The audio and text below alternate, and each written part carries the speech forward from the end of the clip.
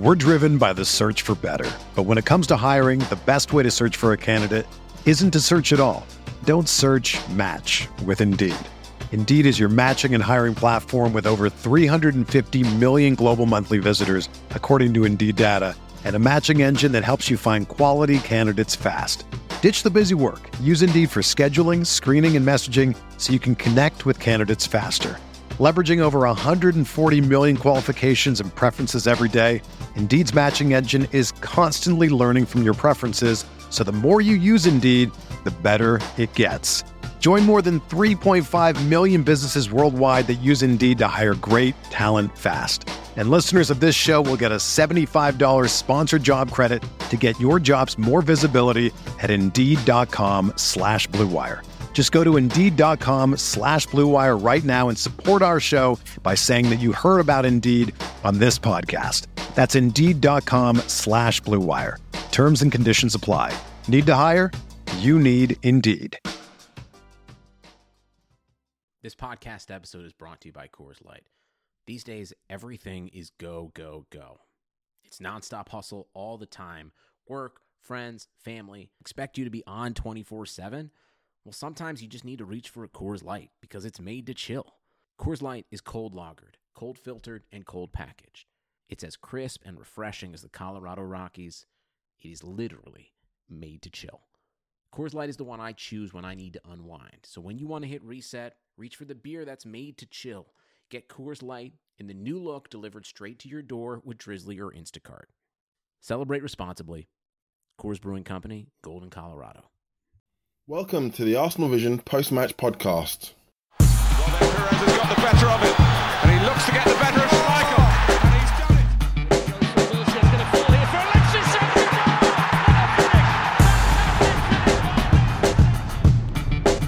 Henry, chance, goal! This is me and Liam from arsenalvision.co.uk.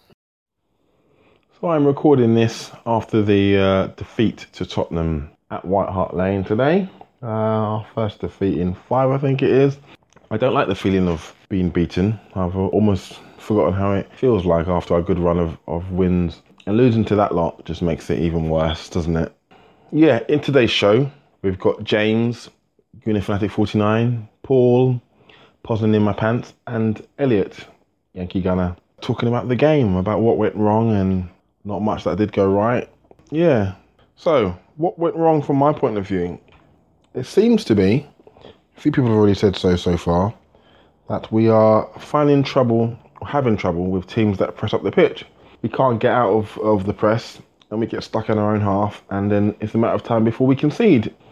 We got the first goal. We didn't get many breaks, but we did break at that point, and Danny Welbeck did really well to get in the box and cut it back. And Mesut Ozil scored. It looked a bit offside, but we'll take it. Not that it matters too much now. Excuse the background noises. But then after that, we just got pegged back, and we rarely got out of our own half. Too many players underperformed. Couldn't keep the ball. When you can't keep the ball against a team who are on form at home, chances are you're going to concede. And we did. 2 goals from in-form striker Harry Kane.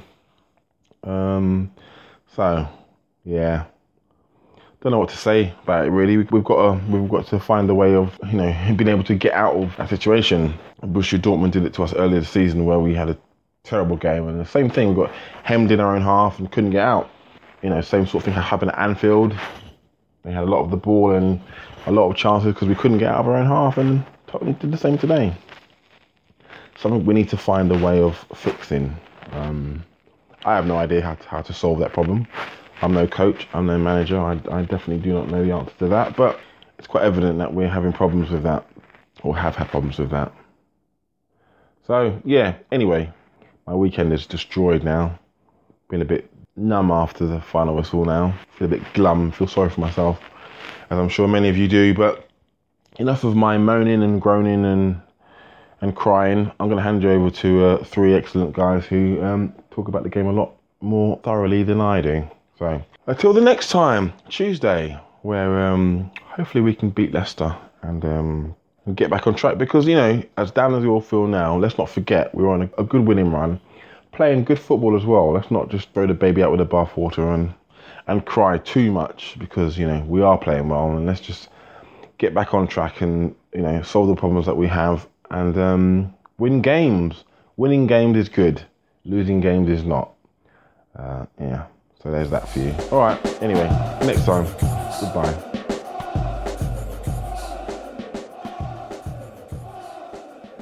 Glib introductions and humor aside, Arsenal lose at White Hart Lane, and it is going to be a doomy, miserable, and generally unpleasant podcast. So if you don't appreciate that sort of thing, you can press stop now. I think I hear James taking his headset off and walking out of the room.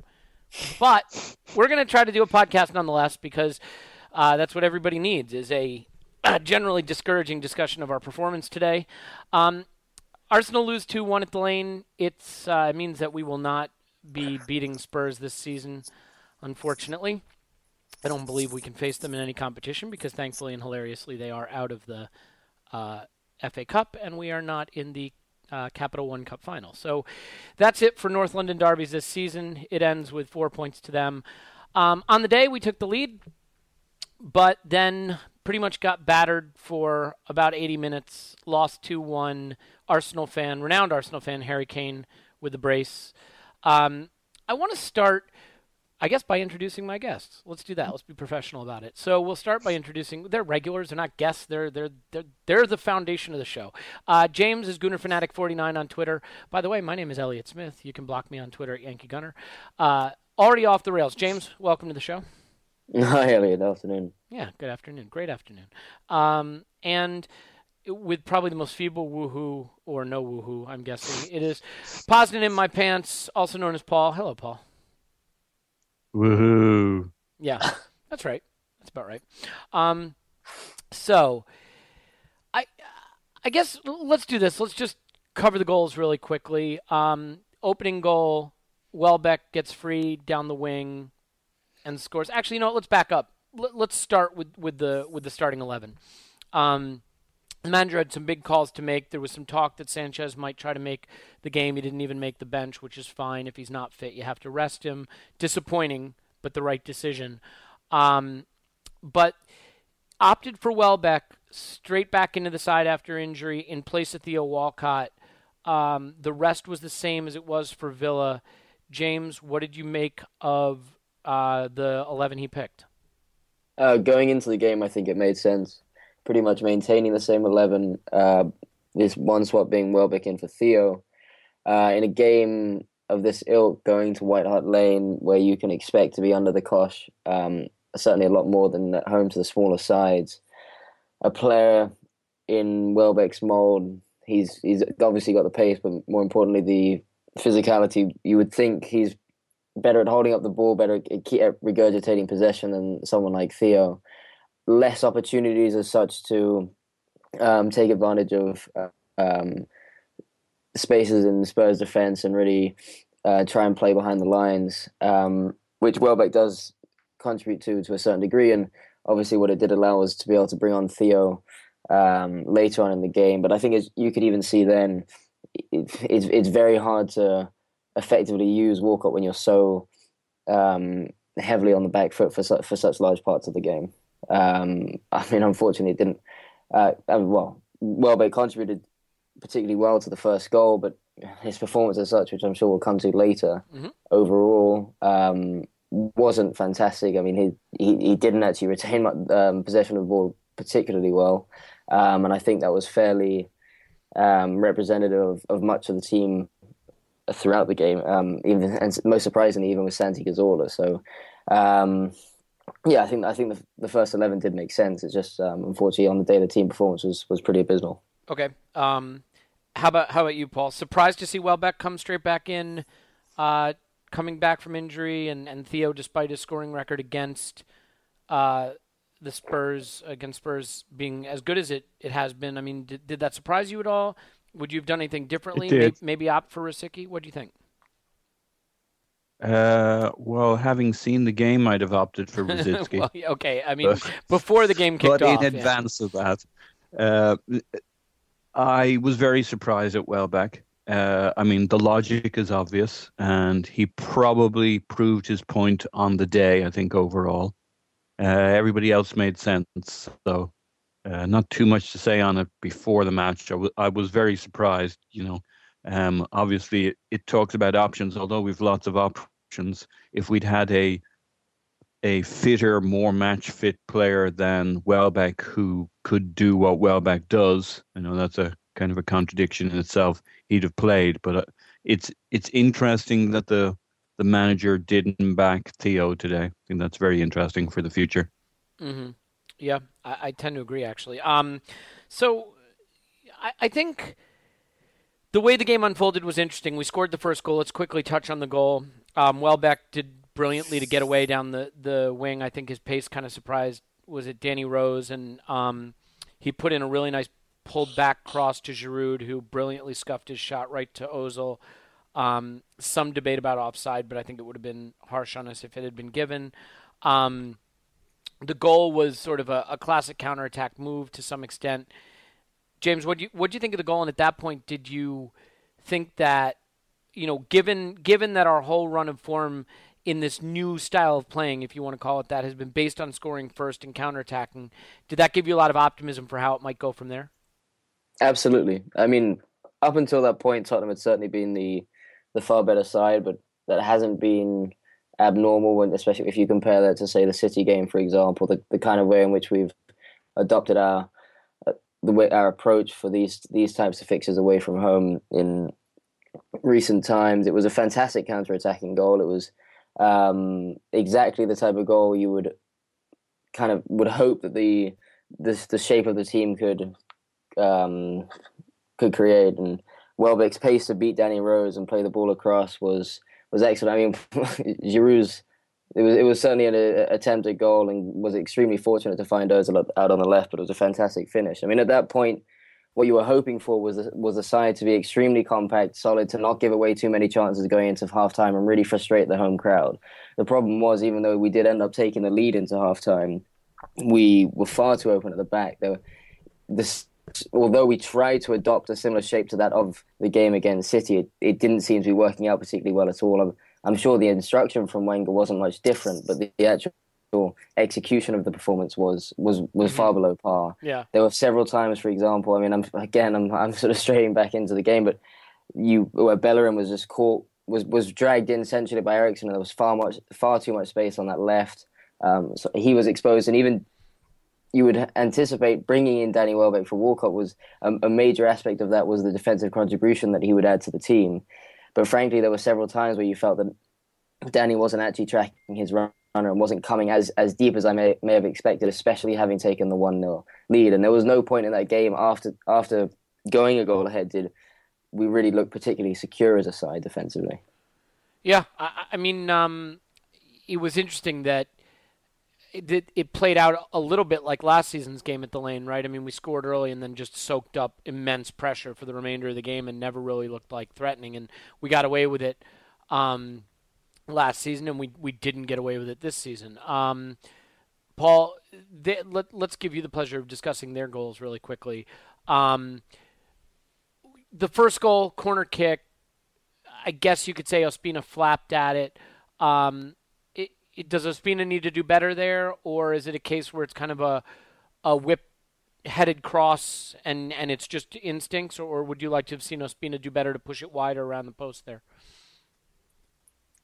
I think, my main thought on Ospina and that goal is it would have been nice had been 6 or 8 inches taller like Szczesny, because that ball doesn't get limply palmed further. Now that's a tough thing to criticize a short keeper for, but had Szczesny been Szczesny is 6 inches taller, that issue doesn't arise there.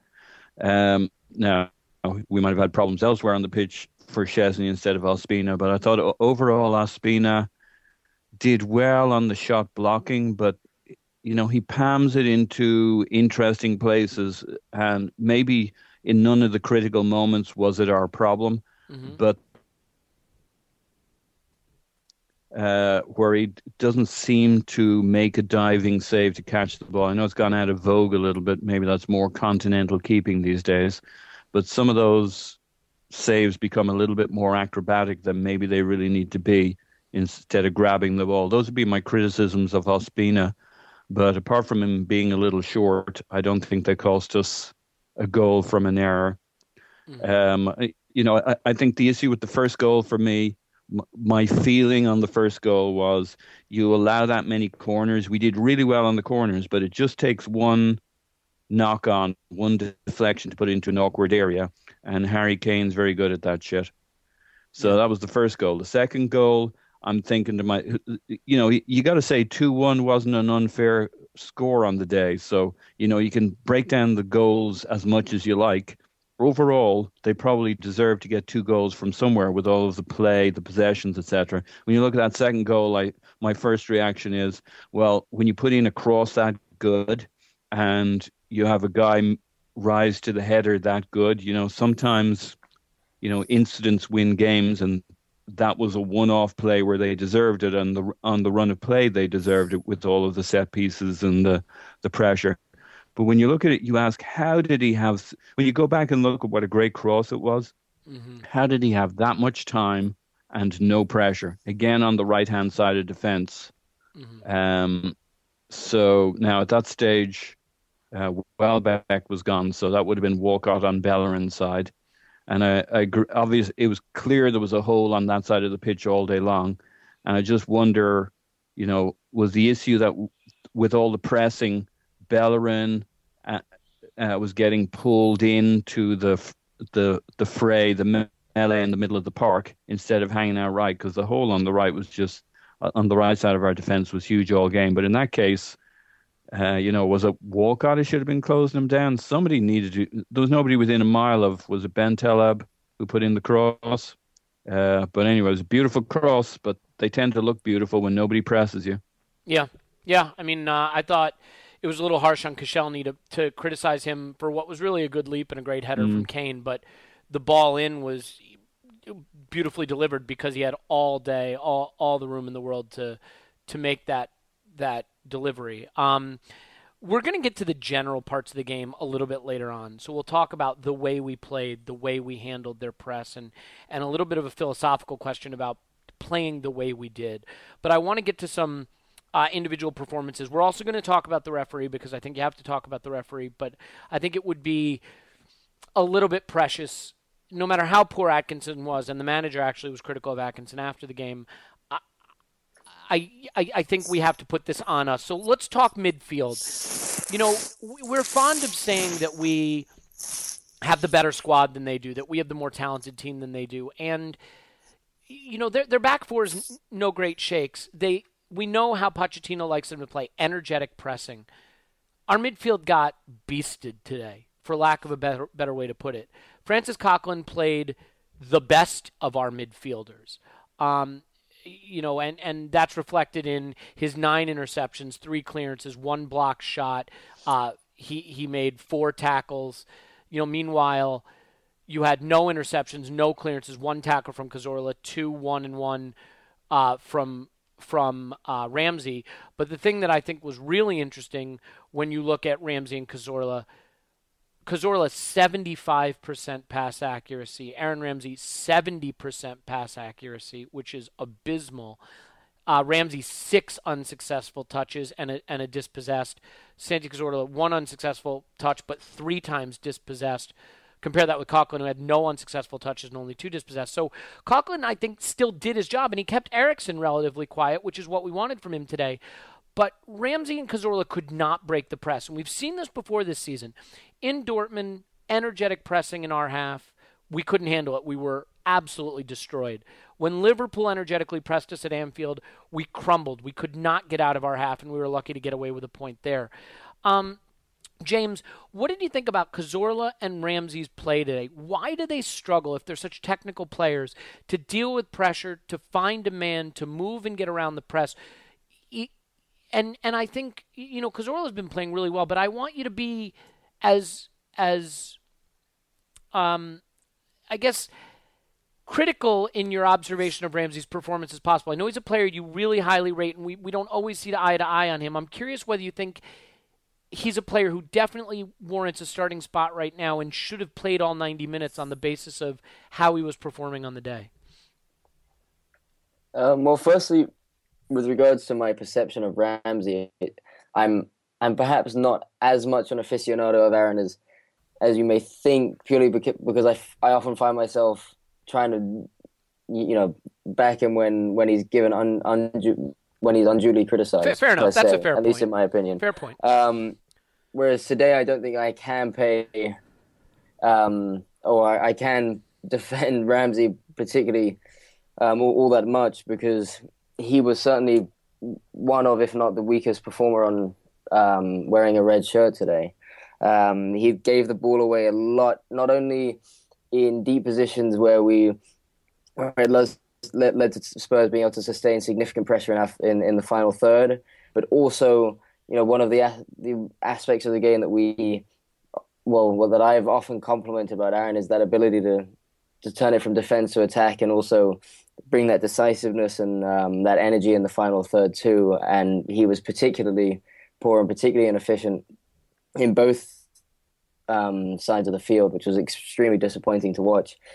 And the thing is, it's easy to pick out individual performances, as is often the case with games like this. It's difficult to even pick out one good performer, because often if things go wrong, it's down to structural and issues with the unit as a whole, and the team performance as such, because the performance of the midfield is so heavily reliant on how the midfield plays together as a trio, that sort of triangle between Coquelin, Santi, and Ramsey. And that was partly broken down because of how energetically and well Spurs played, but also a lot of that was to do with the performances of Ramsey and Cazorla together, which often left Coquelin fairly stranded in that central deep lying role. I thought, the thing with Ramsey, which has been probably one of the biggest issues looking at it now, is often you can talk about perhaps individual performances being slightly off because the team, as I've just mentioned, that the team hasn't been playing well together, hasn't been gelling. Perhaps the earlier parts of the season, you can talk about maybe partly why Cazorla wasn't performing in quite the same fashion that he has been recently. But even in that 5-0 victory, even in say the City performance, that we haven't really seen a strong or an outstanding performance from Aaron as such. He's put in a good shift, and he's that is the one thing with Ramsey, is because of that athleticism and stamina that he possesses. I think Wenger likes to play him for that full 90 minutes because he's quite a unique midfielder in that sense. He gives us he theoretically gives us a lot more defensively than any of the other equivalent midfielders that we have in the squad, and also theoretically again has that ability to create danger in the final third. But moving away from Ramsey, who did have a particularly disappointing performance, but I do think again is hard to drop because of that aforementioned reason, with the kind of style of play and the way he contributes to the midfield, and also just perhaps, in my eyes, the potential and the knowledge of the kind of form that he can have, especially, as an aside, given the type of fixtures we do have coming up, perhaps it's, perhaps we can create another run in which perhaps Aaron can build some form. But aside from that, I think it was interesting to see just how poor Santi's performance was today, given the incredible form that he's been in. And I think when we've talked about, given how much competition there is, if there's any players that perhaps are somewhat guaranteed a place in this side, you would look to maybe Koscielny, Sanchez when fit, and given Cazorla's form, him too. But today's performance was as bad as we've seen for a long while. Perhaps, again, some of that to do with just how, down to the lack of cohesion within that midfield trio. But I don't know, it was shocking that we didn't see much of any of Santi's ability to kind of wriggle away from possession from tight spaces in our own third, that ability to alleviate that pressure that we've often relied on him in these last few games, especially at City. He was so pivotal for the way in which we could just sort of battle against that tide. If just sort of thinking about it now, it was extremely frustrating to watch, and I don't know what that's down to. Whether it's down to the way Tottenham performed, perhaps the lack of unity that we seem to have, or the way that we struggled with the press as a whole, or just whether he had an off day as such. Yeah, I think we'll get on to the manager and the style of play in a moment, but I do think that you know exactly how Pochettino plays. We struggled with it last season against Southampton. We struggled with it against Dortmund away. We struggled with it against Liverpool away this season. Maybe there should have been a bit more of a warning and a bit of a different approach to how to handle that, but we can come on to that in a little bit. I think, Paul, since James did a pretty comprehensive job of covering the Ramsey Santi thing, I want to give you a chance to look at a couple different players. But first, just to the point about Ramsey, I mean, you tell me that he's either in there for his defensive contribution and his work at the back, or because he can come in and pop up with a goal. But he had no shots. Not no shots on target, no shots in the game. Virtually no defensive contribution. And completed the lowest percentage of passes in the team outside of Olivier Giroud and David Ospina. 70% pass completion in the midfield for a player who had the most touches in the game. That explains why you struggle. The player who the ball is going through the most, who does the worst job with it, unsuccessful touches, uncompleted passes, or incompleted passes, that's a real problem. And I think 5 months of last season aside, I do wonder I think Aaron Ramsey is a fabulous player with a fabulous future, but right now I just don't see how you can claim that he is ahead of other players who are available for that place. Thomas Rosicky may be 34, but he's a better player than Ramsey on current form. We can debate that another time, and we'll have to see if the manager has a decision to make there. We've talked about competition and the importance of competition in the side and how it brings out the best in players. But if Aaron Ramsey is undroppable, then there really is no competition for that place, and that doesn't seem right given the amount of quality that we have in the squad. I'll go over to you, Paul, with the question more in the attacking third, the final third. Welbeck, Giroud, Ozil. Mesut Ozil has been criticized for performances in big games, and this was a tough game for him. 74% pass completion. He wasn't super involved. He scored a goal with a great touch, but otherwise fairly anonymous, maybe still adapting to life out on the wing. I think ideally you would like a player like Mesut Ozil playing more than 27 passes in a game. I mean, that's really not the kind of involvement I think you want from your 42 million pound playmaker, especially when you're trying to break down pressure.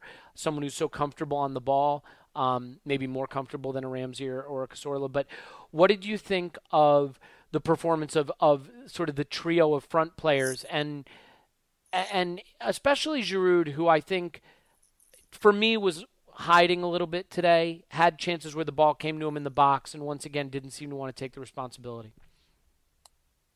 Make them laugh, make them laugh. So you can't really pull me out of the Santi Ramsey conversation because I think it impinges on everything else you just talked about. No, that's fair. Yeah, I mean, I won't say too much on it. No, please. Yeah, I won't say much on it because you have covered the bases. But I thought Ramsey was okay to poor, and Cazorla was absolutely invisible. Yeah, I agree with that. And then going up the other end, I thought Coquelin did great in the sense that he did as good as you're going to do when you have three players that need to play intensely, and one of them's kind of meh, and the other's like doesn't show up. And then you go to how good. Now, if I told you those facts and then knowing Ozil, Welbeck, and Giroud asked you how well do you think they're about to play, I think you'd probably guess what their performances were like. Mm-hmm.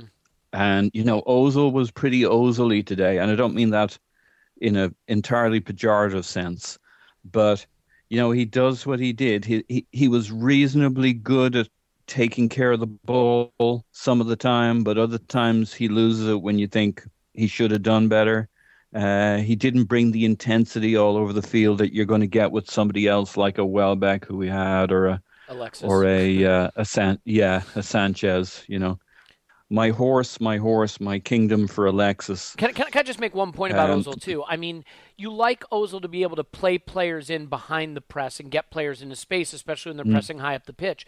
But if you put the one player with pace, Welbeck, on the opposite side of the pitch from him and put him closest to Giroud, who can't really run behind players, you don't give him a lot of option except to carry the ball and hope to find runners. And we never really got runners out in front of Ozil today for him to play that ball. I agree. I mean, if you think of where Welbeck got to on the pitch, he rarely got to a point where he was doing a Theo run. Right. Mm-hmm. So, and then Giroud, he and connecting play, but that wasn't what was going on today because we couldn't get the ball out from our feet in midfield. How many times did the next wave of pressure come from what we did when we got the ball back from them the previous time? And, I don't know what the issue with Cazorla was today. It's one of those things, if I don't watch it a second and a third time and read everybody else's thoughts on it, I'm not sure I'll get to the bottom of it. If the manager tells me that Cazorla flew today and was only 70%, I'd say, well, that makes sense. Let me give you some statistics that'll just put into perspective. Not that statistics tell you everything about a game, but it'll put in perspective just how poor Cazorla was, especially with the form he's been in. He committed no fouls. He blocked no shots. He made no clearances. He had no interceptions. He made one tackle. Okay? So defensively, basically no contribution.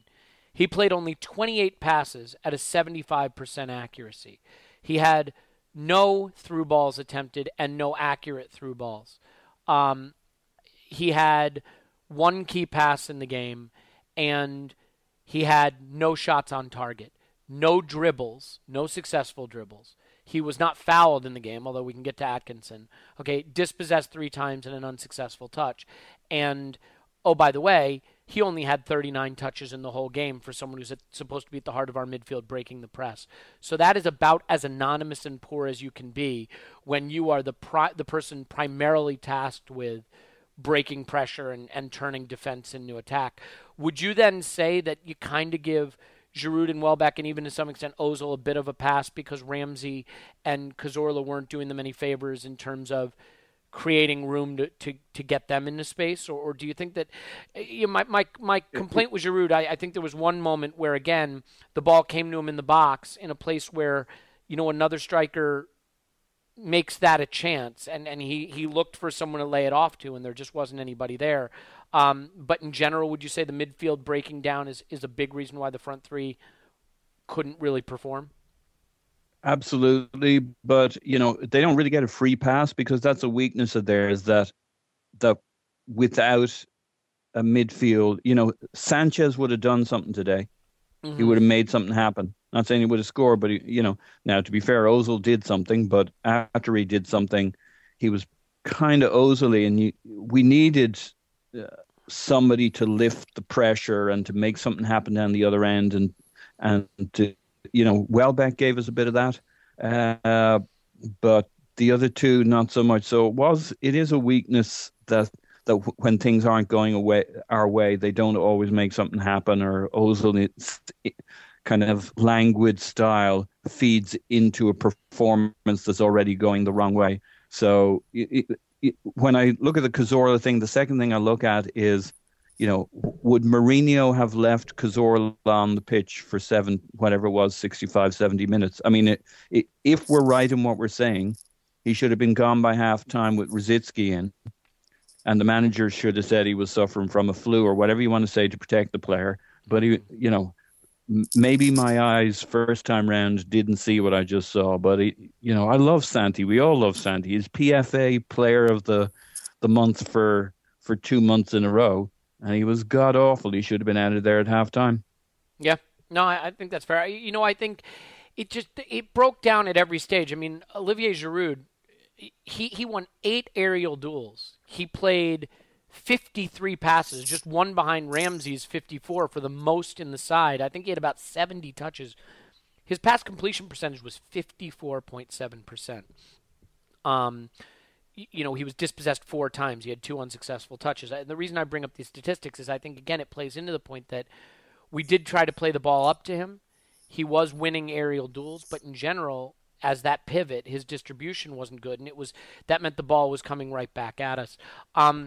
To be fair, though, Elliot, there's two sides of distribution, and the other is the people making themselves available for you in the movement. And so, Giroud is providing service to Cazorla, the number 10, and if these guys aren't making themselves available, it all feeds into itself. So I don't know. Unfortunately, the way Giroud is, his strengths didn't allow for him to work around the problem of the day more than he was the problem. Yeah. I mean, one of the things that I think we have to discuss also in the context of this game is David Ospina. I mean, he's made the number one his by keeping clean sheets. Today, he let up his first 2 Premier League goals, and you could argue that the first one he was to blame. The second one you can't, but he certainly gave himself some trouble with some saves where he pushed the ball back into dangerous places. I also thought his distribution was generally poor. The one thing I didn't like about the way he distributed today is, he has a calmness when he has the ball in his hands to some extent. He doesn't do what Szczesny does, which is look to throw it out quickly and start a quick counterattack. But today I thought that actually did a disservice to us. Spurs were piling the pressure on and piling forward. And I think there were opportunities when he collected the ball where he could have thrown it out to the wide men, could have thrown it out to try to start a counter, and maybe given us some momentum going the other direction. But instead he stopped, he slowed it down, he kicked it long, and of his 40 long balls, only 20 were accurate. So he was kicking long 40 times. That's not traditionally how we play it out from the back. And I think that contributed a lot to, again, us having difficulty building up the play. James, do you think today Ospina's run as number one came to an end? I've seen split decisions on social media. Some people saying his saves today were the only reason we were in the game. Some people saying he didn't do well enough with the saves, didn't do well enough on their first goal. Where do you come down on Ospina's performance today? And do you think that maybe Szczesny is going to come back in and retake the number one position? Well, before I answer that, I'm just going to quickly respond to your discussion on his distribution. Okay, sure. While I do agree to a certain extent that his distribution wasn't particularly excellent in the sense that it wasn't quite as accurate as it had been in the last few games, it does seem as though that, either it's been an instruction from perhaps Arsenal, maybe it's just the style of play of Ospina's to often settle things down, let the team push forward slightly, in the meantime also obviously allowing the opposition to regroup defensively, but to have to sit slightly deeper and target Giroud and hope for Giroud to either hold the ball up or win the flick on and try and build possession from there.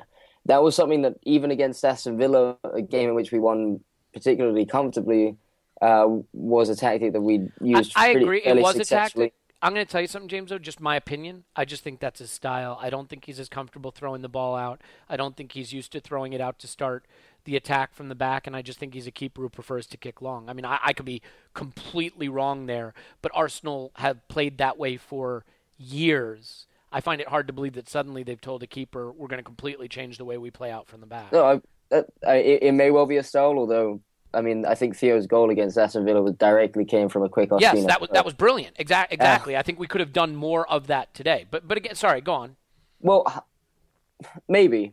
I think sometimes with these things, hindsight's a little 20/20. While I don't particularly agree or disagree as such, I'm not sure if it was a key aspect, because I'd argue that in the City game, him taking the time and alleviating that pressure and calming the team down, especially in a game where we were far more solid and gave away far less chances, I thought played into our favor. Fair enough. You know what, James? I think that'll come up in our conversation when I get to something I really want to talk about, which was our overall approach to this game generally, and whether we approached it the wrong way, which may be why I'm seeing it that way. So why don't you continue? Tell me a little bit more about what you thought about Ospina, and I think we'll kind of get back to that point in a more general way.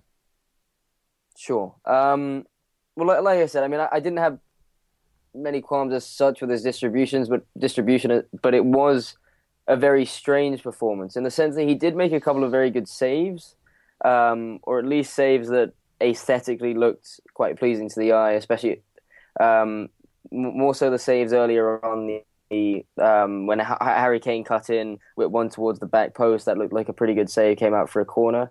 But the issue is, especially given his size as a goalie, which, especially compared to Szczesny, the man competing for his place, you do fear that does give him a disadvantage in his ability to handle the ball, not only from crosses but also shots that come at him, because other goalies who are in an equivalent position may have more opportunity to get their arms around the ball, whereas he's being forced to parry it out.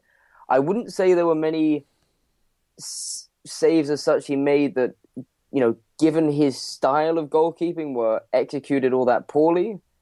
Given that, for example, most of his parries, they all often went out wide. I'm sure a goalkeeping coach often says, if you're going to parry the ball, push it wide away from danger rather than back into the middle of the towards the middle of the penalty area. But you do fear that given his type of goalkeeping in matches like that where we're under the cosh, it adds to the pressure slightly more, because even when he does make a decent save, you're then having to face another corner. And when he came out for the ball, most of the time he was fairly apt. The thing is, it's hard to judge as well sometimes. If he was a taller goalie, if it was a Szczesny in his place, would a Szczesny for the first goal, for example, would he have just purely been able to grab that ball instead of being forced to push it out? I don't know. It's difficult to judge. I mean, also there were a couple of shaky moments. I think he was given a back pass at some point. Was it in the first half? And he was put under pressure and he kind of tripped over and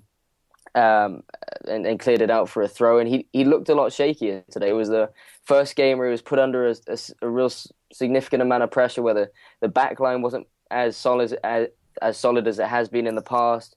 The team wasn't defending quite as well as a unit, and it looked like there were certain aspects to his game that were a little bit eerie here and there. So he was also a little bit fortunate. I mean, I don't know if you want to call it fortunate, but you could have theoretically seen a penalty given for where he came out nowhere near the ball and just basically punched Kane in the back.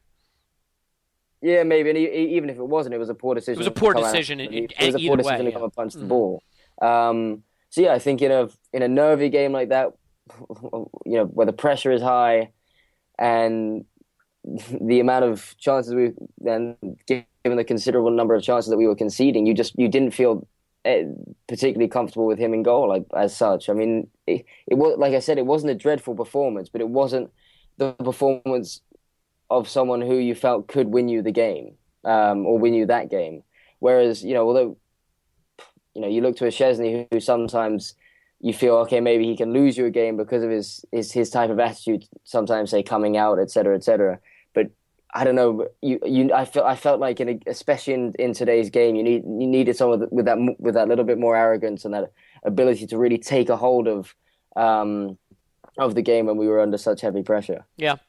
Paul, what about you? I mean, it's tough, right? Because he made some saves, some kind of showy saves, but he also made some saves where he pushed the ball right back into trouble, and we were lucky to get away with it. He came for the ball sometimes and didn't look very good doing it. Some of his kicking was shaky. Maybe at fault for the first goal. Second goal, nothing he could have done. I mean, what was your take on Ospina today? And do you think, if you genuinely believe, like I do, that Szczesny is still planned to be the number one at Arsenal, and maybe not everyone agrees with that, then the manager would be looking for an opportunity to justifiably reinsert him. What were your overall thoughts of Ospina, and do you think this gives the manager that opening to go back to his number one?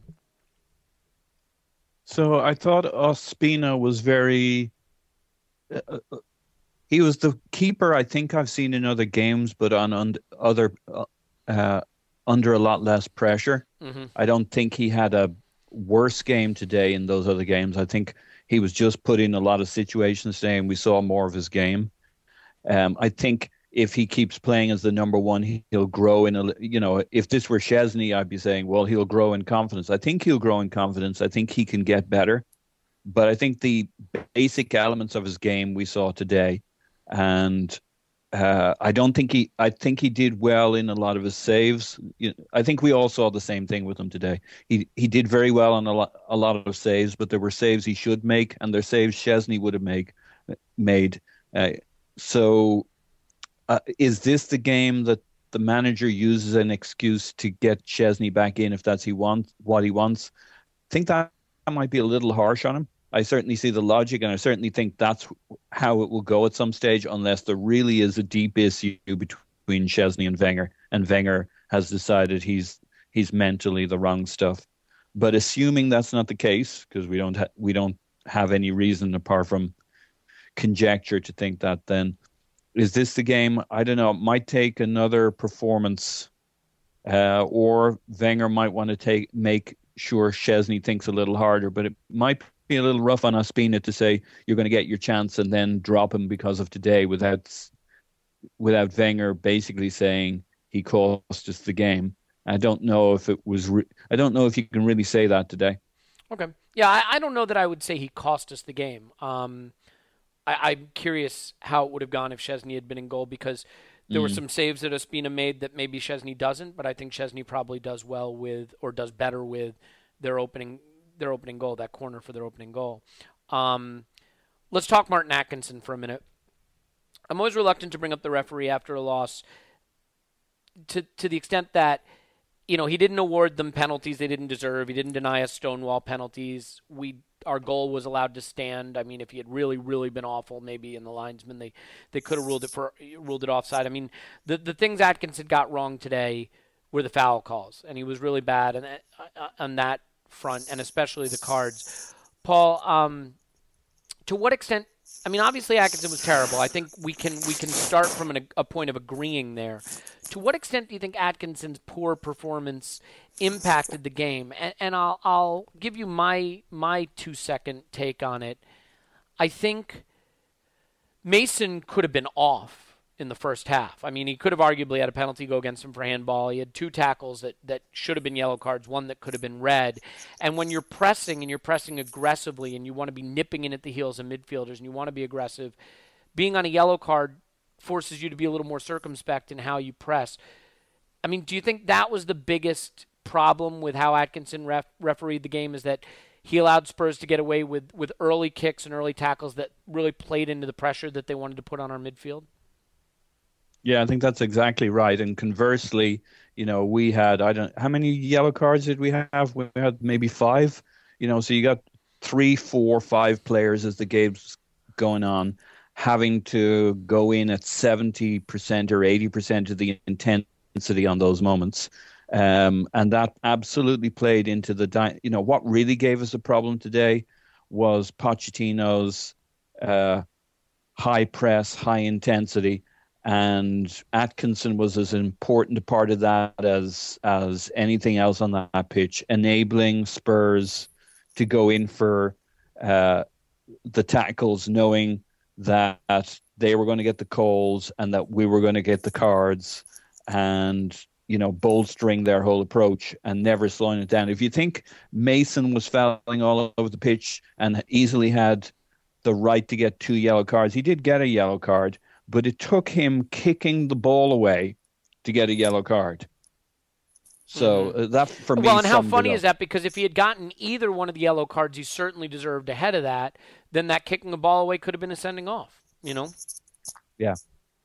So I thought, my first reaction is you can't blame the ref because he wasn't part of any of the 2 main decisions. But that's not really true. I mean, the whole reason they were getting those set pieces and attacking opportunities is because they kept the pressure on, and we couldn't break that pressure, and they got all the calls and all the decisions, all the free kicks, all the corners, because they managed to keep possession up in our end, because they got all the calls.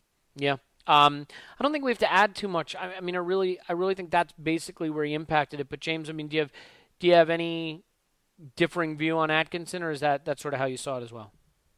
I mean, I mostly agree, certainly. The issue was in his lack of consistency and the type of calls he made. I mean, there were a lot of decisions that seemed to go against us or for Spurs.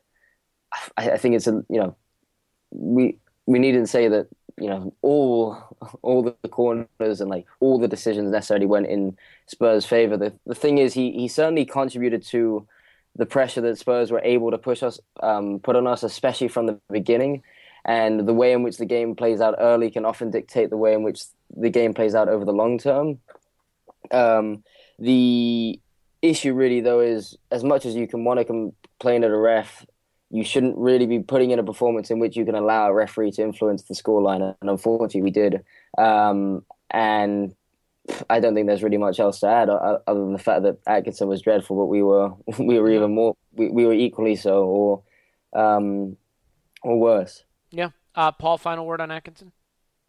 The one thing I'll say in his defense was he seemed to be very, very happy with his own play and his own performance. That stupid grin as he's running around while Arsenal are like doing their note with him, and he's like, "No, I got this, guys." Oh Jesus, you just want to smash him in the face. I will say that Arsene Wenger, who doesn't always have a go at the referee. I mean, sometimes he'll have a go at a particular call or something of that nature. He did make a point to say just right after the game, we were not very good and the referee was at our level. So, clearly he was not particularly pleased, which I think is a clever way to cover it, right? Because you're still being critical of your team, which they deserve. You're not blaming it on the referee, but you're indicating that the referee was poor as well. So that's a clever way to put it. Was anybody shocked by that throw-in late in the game where they were awarded a throw-in, grabbed the ball quickly and took it from 10 yards further down? The manager was furious about that. That was something that I absolutely couldn't understand, is how he allowed that to happen. But just another one. Thankfully it didn't come to anything, although it doesn't really matter now. Yeah. So I want to back up now, and I want to talk about this game generally on two fronts. We've been getting a lot of praise lately for the newfound shape that we have, defensive discipline, ability to defend. And to be fair, I thought we defended reasonably well today. They did have 20 shots, but, 23 shots.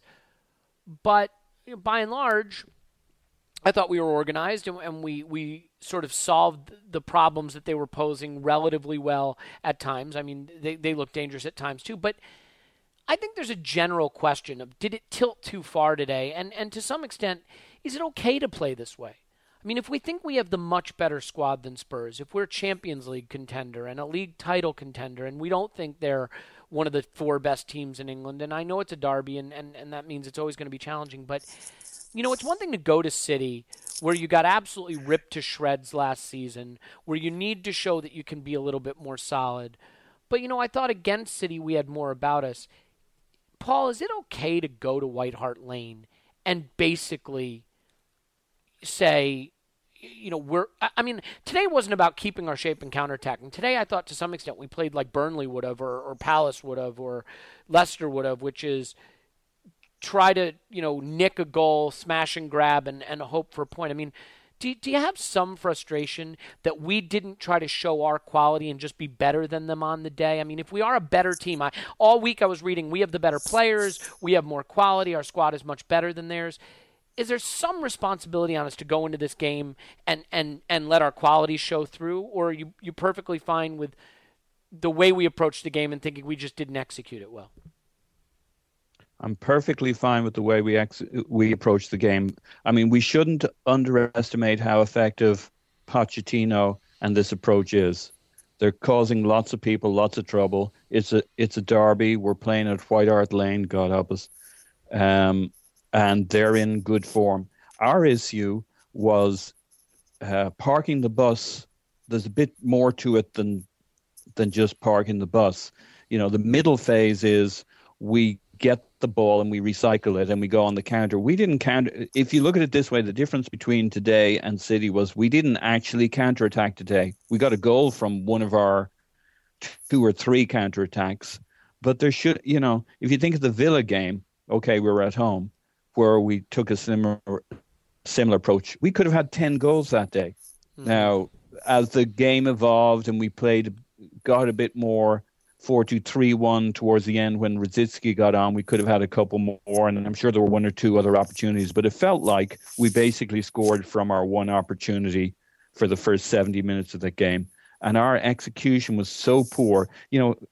outside of your back block, then, and Coughlin's really part of that. His job is to get it to a Ramsey or Cazorla, and for them to create the pass that gets it to Ozil or we kind of know how that flows go.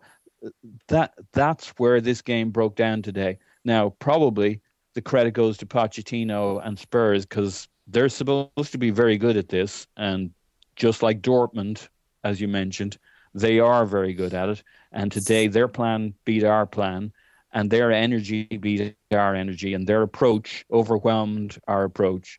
Mm-hmm. There's a knack to the park bus that we shouldn't just think we have suddenly become world class at it just because we've done it the last few games. There's a lesson to be learned in here. It's not enough to be tidy and neat. You need to be able to handle the pressure, as you so eloquently said at the start and in the middle of this. I think that's really the story of this.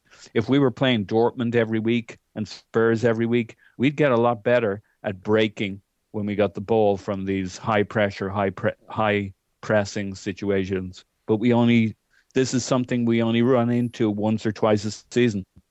Yeah, it's tough for me because I know game situations make it difficult to evaluate like this, but towards the end of the game when we finally did start trying to, now chase the game and we were down 2-1, we gave them more trouble and created more opportunities for ourselves in the final 10 minutes than we did all game. And I think we did, but the other side of that, Elliot, is it was inevitable, as we've seen against Dortmund, that in the last 20 minutes they're going to run out of some steam and you're going to get some chances. That's fair. Nope, that's fair. I mean, James, I'll get to you, and then I do want to talk tactically about what the issues are with pressure and how we deal with it. But are you frustrated that we didn't come to play a little bit more? I mean, I'm of the belief that we have the better quality in the side. Maybe they have the better striker. I mean, you could certainly make that argument. But we didn't let that quality show, and I think we capitulated. I mean, do you think to some extent, almost similar to last season's game, scoring early caused us to maybe overdo it and tip the balance too much to sitting in our own half and thinking about playing on the counter, and that maybe if we hadn't scored so early, we would have been more involved in the match? I mean, how much do you think of it? How much of it do you think was what they did right? How much of it do you think was that we just showed them way too much respect? I certainly think there was a lot of it to do with how well they approached the game, certainly. Personally, and listen, opinions are going to differ because what's so difficult to assess, especially say after a loss, is whether having adopted a different type of approach to a game would have actually had a more positive impact on the result, because it's easier to say after a negative or after a loss or a defeat that doing anything else would have led to a better outcome, because it can't get any worse, in the sense that you look at this game and you can attribute the goals we conceded and the chances that we conceded throughout the entirety of the match down to the fact that we sat too deep and thus didn't allow ourselves to retain possession further up the field. Thus, we didn't really allow our back line or the backs or the two banks of four to any relief throughout the match. But personally, going into the game, that was the way I had expected we would play, and the way that I was hoping we would play, given how effective we've been doing it in very recent times. Certainly, the City game is the platform in which you look for us to move forward from, and I do think that if you look towards, I hate to bring these back up, but you look towards Anfield and Stamford Bridge from last season, Dortmund this season, the type of style of play that we've really, really struggled with over the last couple of seasons has been this exact high-energy press. And I fear that had we come out and really tried to take the game to Spurs, given the way that they played, given the atmosphere of the match, given the performances of the Ramsey and Cazorla, who are so pivotal to the transitional phases of the game, I feel like we could really have been turned over. I'm not sure if it was, if the approach itself that we adopted was the reason why we lost as such. I think it was the way in which we enacted it, because I don't think we were quite as organised as we had been against City. There wasn't a moment in the City game where we we had as much space as we did have on several occasions on the right-hand side of our defense with Bellerin and Welbeck. I don't know if that's partly because Welbeck's been thrown recently back in the side. He wasn't quite on the same wavelength as Hector throughout the match, because I'm not quite sure why Hector was following Christian Eriksen in centrally quite as much as he did. And as we've talked about, the performance of Cazorla and Ramsey in particular made it very difficult for us to be organised at the back, because defensively they weren't solid, and more importantly, when we would get the ball back in those dangerous high pressure moments in our own third of the pitch, we would very frequently give it right back to them, and that meant that the pressure was sustained for large periods of the match, which naturally is going to lead to more chances being created. And I don't think that's necessarily a fault of the system we put in place. I do think that type of system makes those actions and the ability to then retain possession on the turnover more difficult, but we should have the players that we have should have the quality to be able to do just that. We talk a lot about Ozil's ball handling skills. We talk a lot about Cazorla's ability to wriggle past players and find those exact little tight spaces to distribute it to Ramsey and Giroud to then flick it back on and start that counter. And that's where we really, really struggled today. That was really, really the big issue.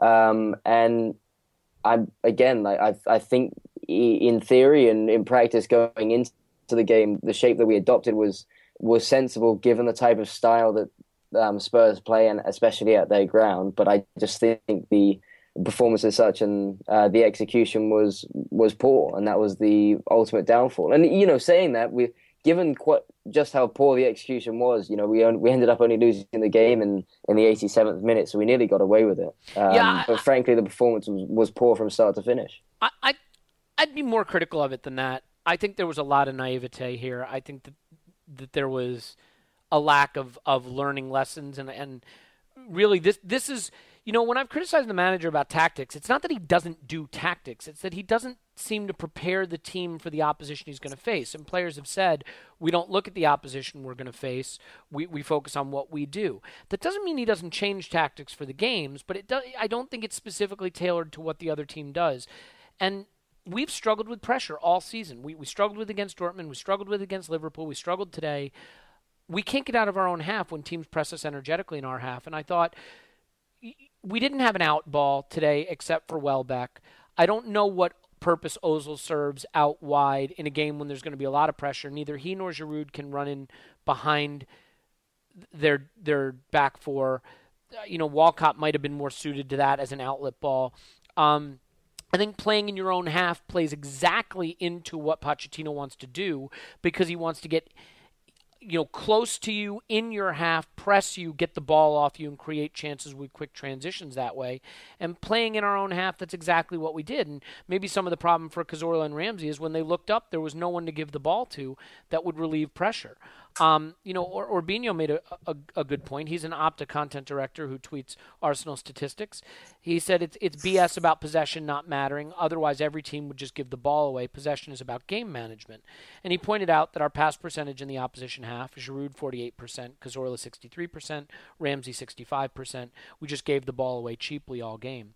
For players, for the technical quality of the players we have, it is really surprising to me that and some of the pacey players that we have not been able to devise a system to handle pressure and to escape pressure and create more opportunities. And from an in-game management standpoint, it really frustrated me today, because once it became clear that we just could not get out of our half, and the game that Ramsey and Cazorla were having, I thought that we could have done more than we did to change the dynamic of the game. I don't want to pile on. Look, we've still been in a pretty good run of form. We have some easy fixtures coming up. Spurs, Liverpool, they have each other for one thing. They have some difficult fixtures coming up. The manager pointed out after the game, we've played more away games than Spurs has, so our home form is going to be crucial now. I don't think you throw the baby out with the bathwater here, but something I've always banged on about is the race for fourth isn't the payoff. The payoff is beating your rivals, and it's frustrating not to beat Spurs after doing it 3 times last season. We won't get the chance to do it this season, which is very disappointing. Let's end really quickly, since we're about to hit the hour mark, on the question of the top 4. Paul, obviously it's still too early, a lot of football to be played. There's a lot of teams in the chase for it. I think you can't rule out Southampton. You can't rule out Spurs and Liverpool or us. So does the result today give you any cause for concern with respect to the top four? Do you still feel confident we could finish fourth or above? Or, is today just a reminder that maybe not everything is rosy in Arsenal land? Yeah, it gives me a bit more concern. I still think we'll be fine when push comes to shove. Here's my brilliant insight on the top four conversation. Mm-hmm. If we'd had this conversation in October, November, it would have been all about how the battle for the top four was between a bunch of teams who were all shit. Yeah. I think we all remember those conversations. Yeah. And now that's completely flipped. Liverpool have started playing like last year in terms of their aggressiveness, their style. They're a dangerous team for anybody right now. Spurs are a very dangerous team. Southampton are very strong. United are shit, but incredibly lucky, as only United can be. So it's going to be a tough battle. I still think we'll be okay. I still think we have a good shot at third. And the issue for us will be games like, look, here's the good news. As of this moment, and it'll change in the next 30 minutes, Chelsea is 1-1 with Aston Villa away from home. Mm-hmm. And Manchester City is a goal down. So that's the Premier League at the moment. If I felt that those were the teams we were chasing, that would be great. And to your point, look, teams can drop points anywhere, and going to White Hart Lane isn't easy. I mean, Chelsea conceded 5 at White Hart Lane. Yep. I just you don't want to jump on the team and the manager just because they don't win away at a tough place in a derby match. I mean, there's still a lot of positives. We didn't have Alexis today, who is absolutely the best player in the Premier League right now, in my opinion. I worry that we saw some of the things today that we saw in the beginning of the season with this 4-1-4-1, where Ozil didn't really know how to get involved. Cazorla and Ramsey, if you press them, struggled to get out of their own half. And with one eye towards the Champions League, we're going to have some very good teams we potentially could be playing in that competition, and we're going to have to learn how to deal with pressure like this, especially away. So, maybe there's some lessons to be learned. It is disappointing. I think more than anything, you know what, guys, the reason I'm really disappointed is I do believe we are the better team. We didn't show it today, but I believe that, and I believe we have the better quality. And I there's a part of me that would love to go back and play that game again and see how it goes if we reverted to a little more of the original Arsenal style and just had to go at them. Because maybe they still get 2 goals, but I think maybe we get 3, 4, 5, whatever it is. Because when we did get at them, they looked very shaky at the back, and we just didn't do it enough. As for you, Paul, I'm guessing James, you're with Paul. Not too concerned about top 4. Still think we're favorites for it? We'll make the top 4. Yeah. Probably get third. You think third? I mean, I have to agree. I don't think United are very good. Let me tell you why. Look, sometimes you can draw too much from a single game.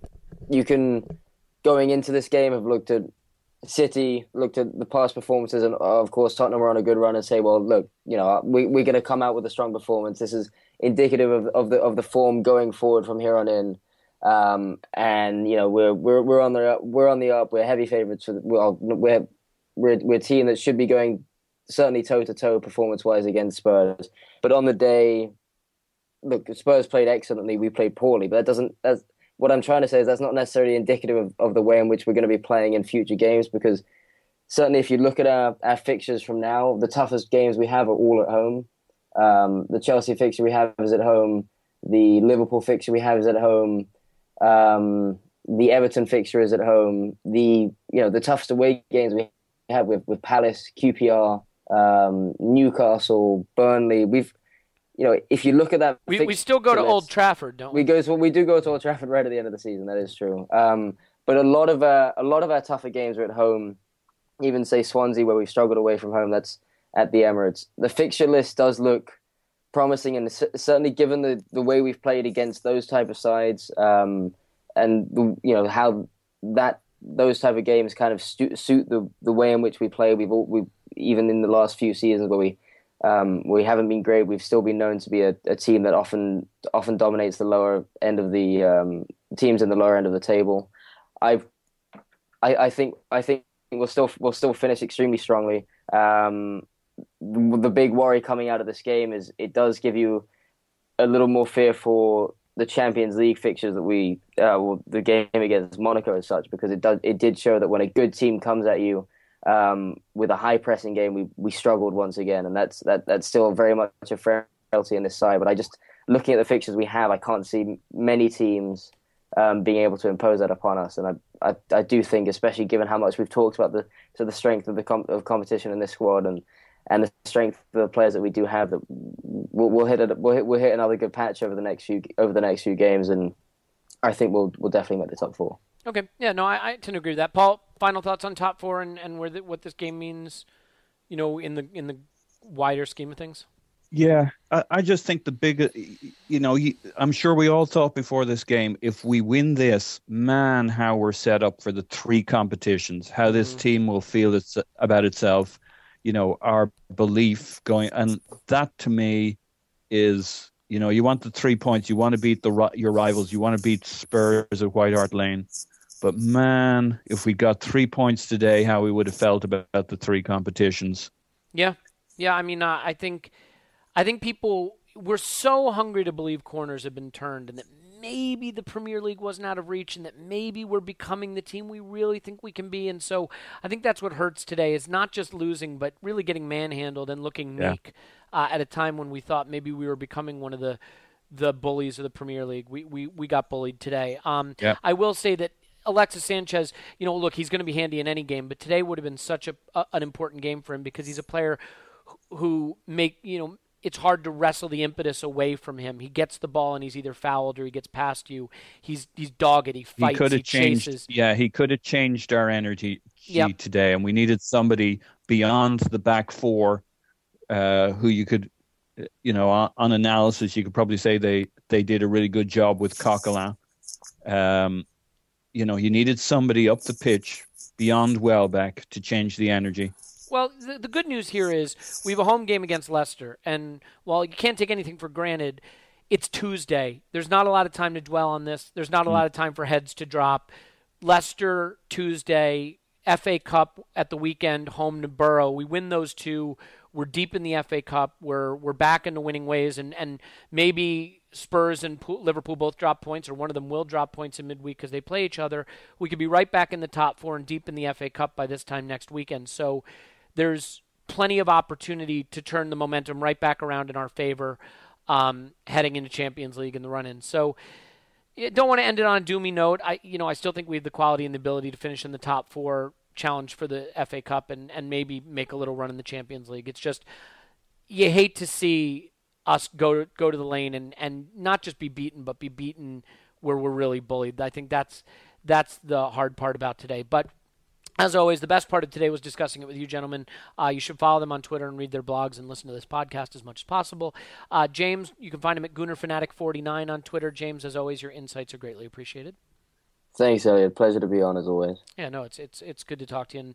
And despite the fact that I sometimes don't see things in the identical manner that you do, you always give me something to think about and explain it in a better way than I do, and prove ultimately that your points are the better ones. So that's greatly appreciated. And Paul, you can find him on Twitter at PosninInMyPants. Paul, not a great day, but appreciate your take on it. We only like to blog when we're winning. Blog when we're winning. And pod. Yeah, well, we pod all the time, unfortunately. My name is Elliot Smith. You can follow me, unfollow me, or block me on Twitter at Yankee Gunner.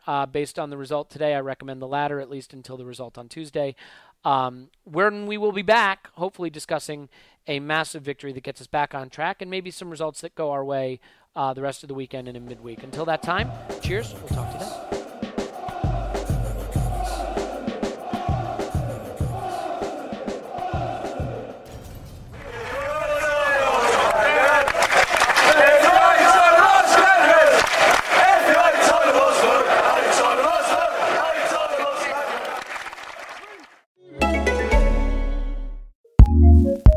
Looking for a new podcast to listen to? Here's what we love, courtesy of Acast Recommends. What's going on, everybody? This is Mac Wilds, 1/3 of the almighty Guys Next Door. And if you're listening to this, we want you to be a neighbor. Now, I know you guys are probably thinking, like, what do these guys talk about? What is that? Well, listen, we talk about everything under the sun. We talk about everything that it means to be a young millennial man in today's society, whether it's finance, the type of condoms that you use, or how to deal with love issues or lack of emotion. We talk about everything, and we go there, guys. We go there. We really, really have a lot of fun. So if you guys would love to, we would love you to come on over, come mosey on down, right past Sesame Street. We want you guys to come kick it with us. Come get some sugar. We are the Guys Next Door. Peace. Acast recommends.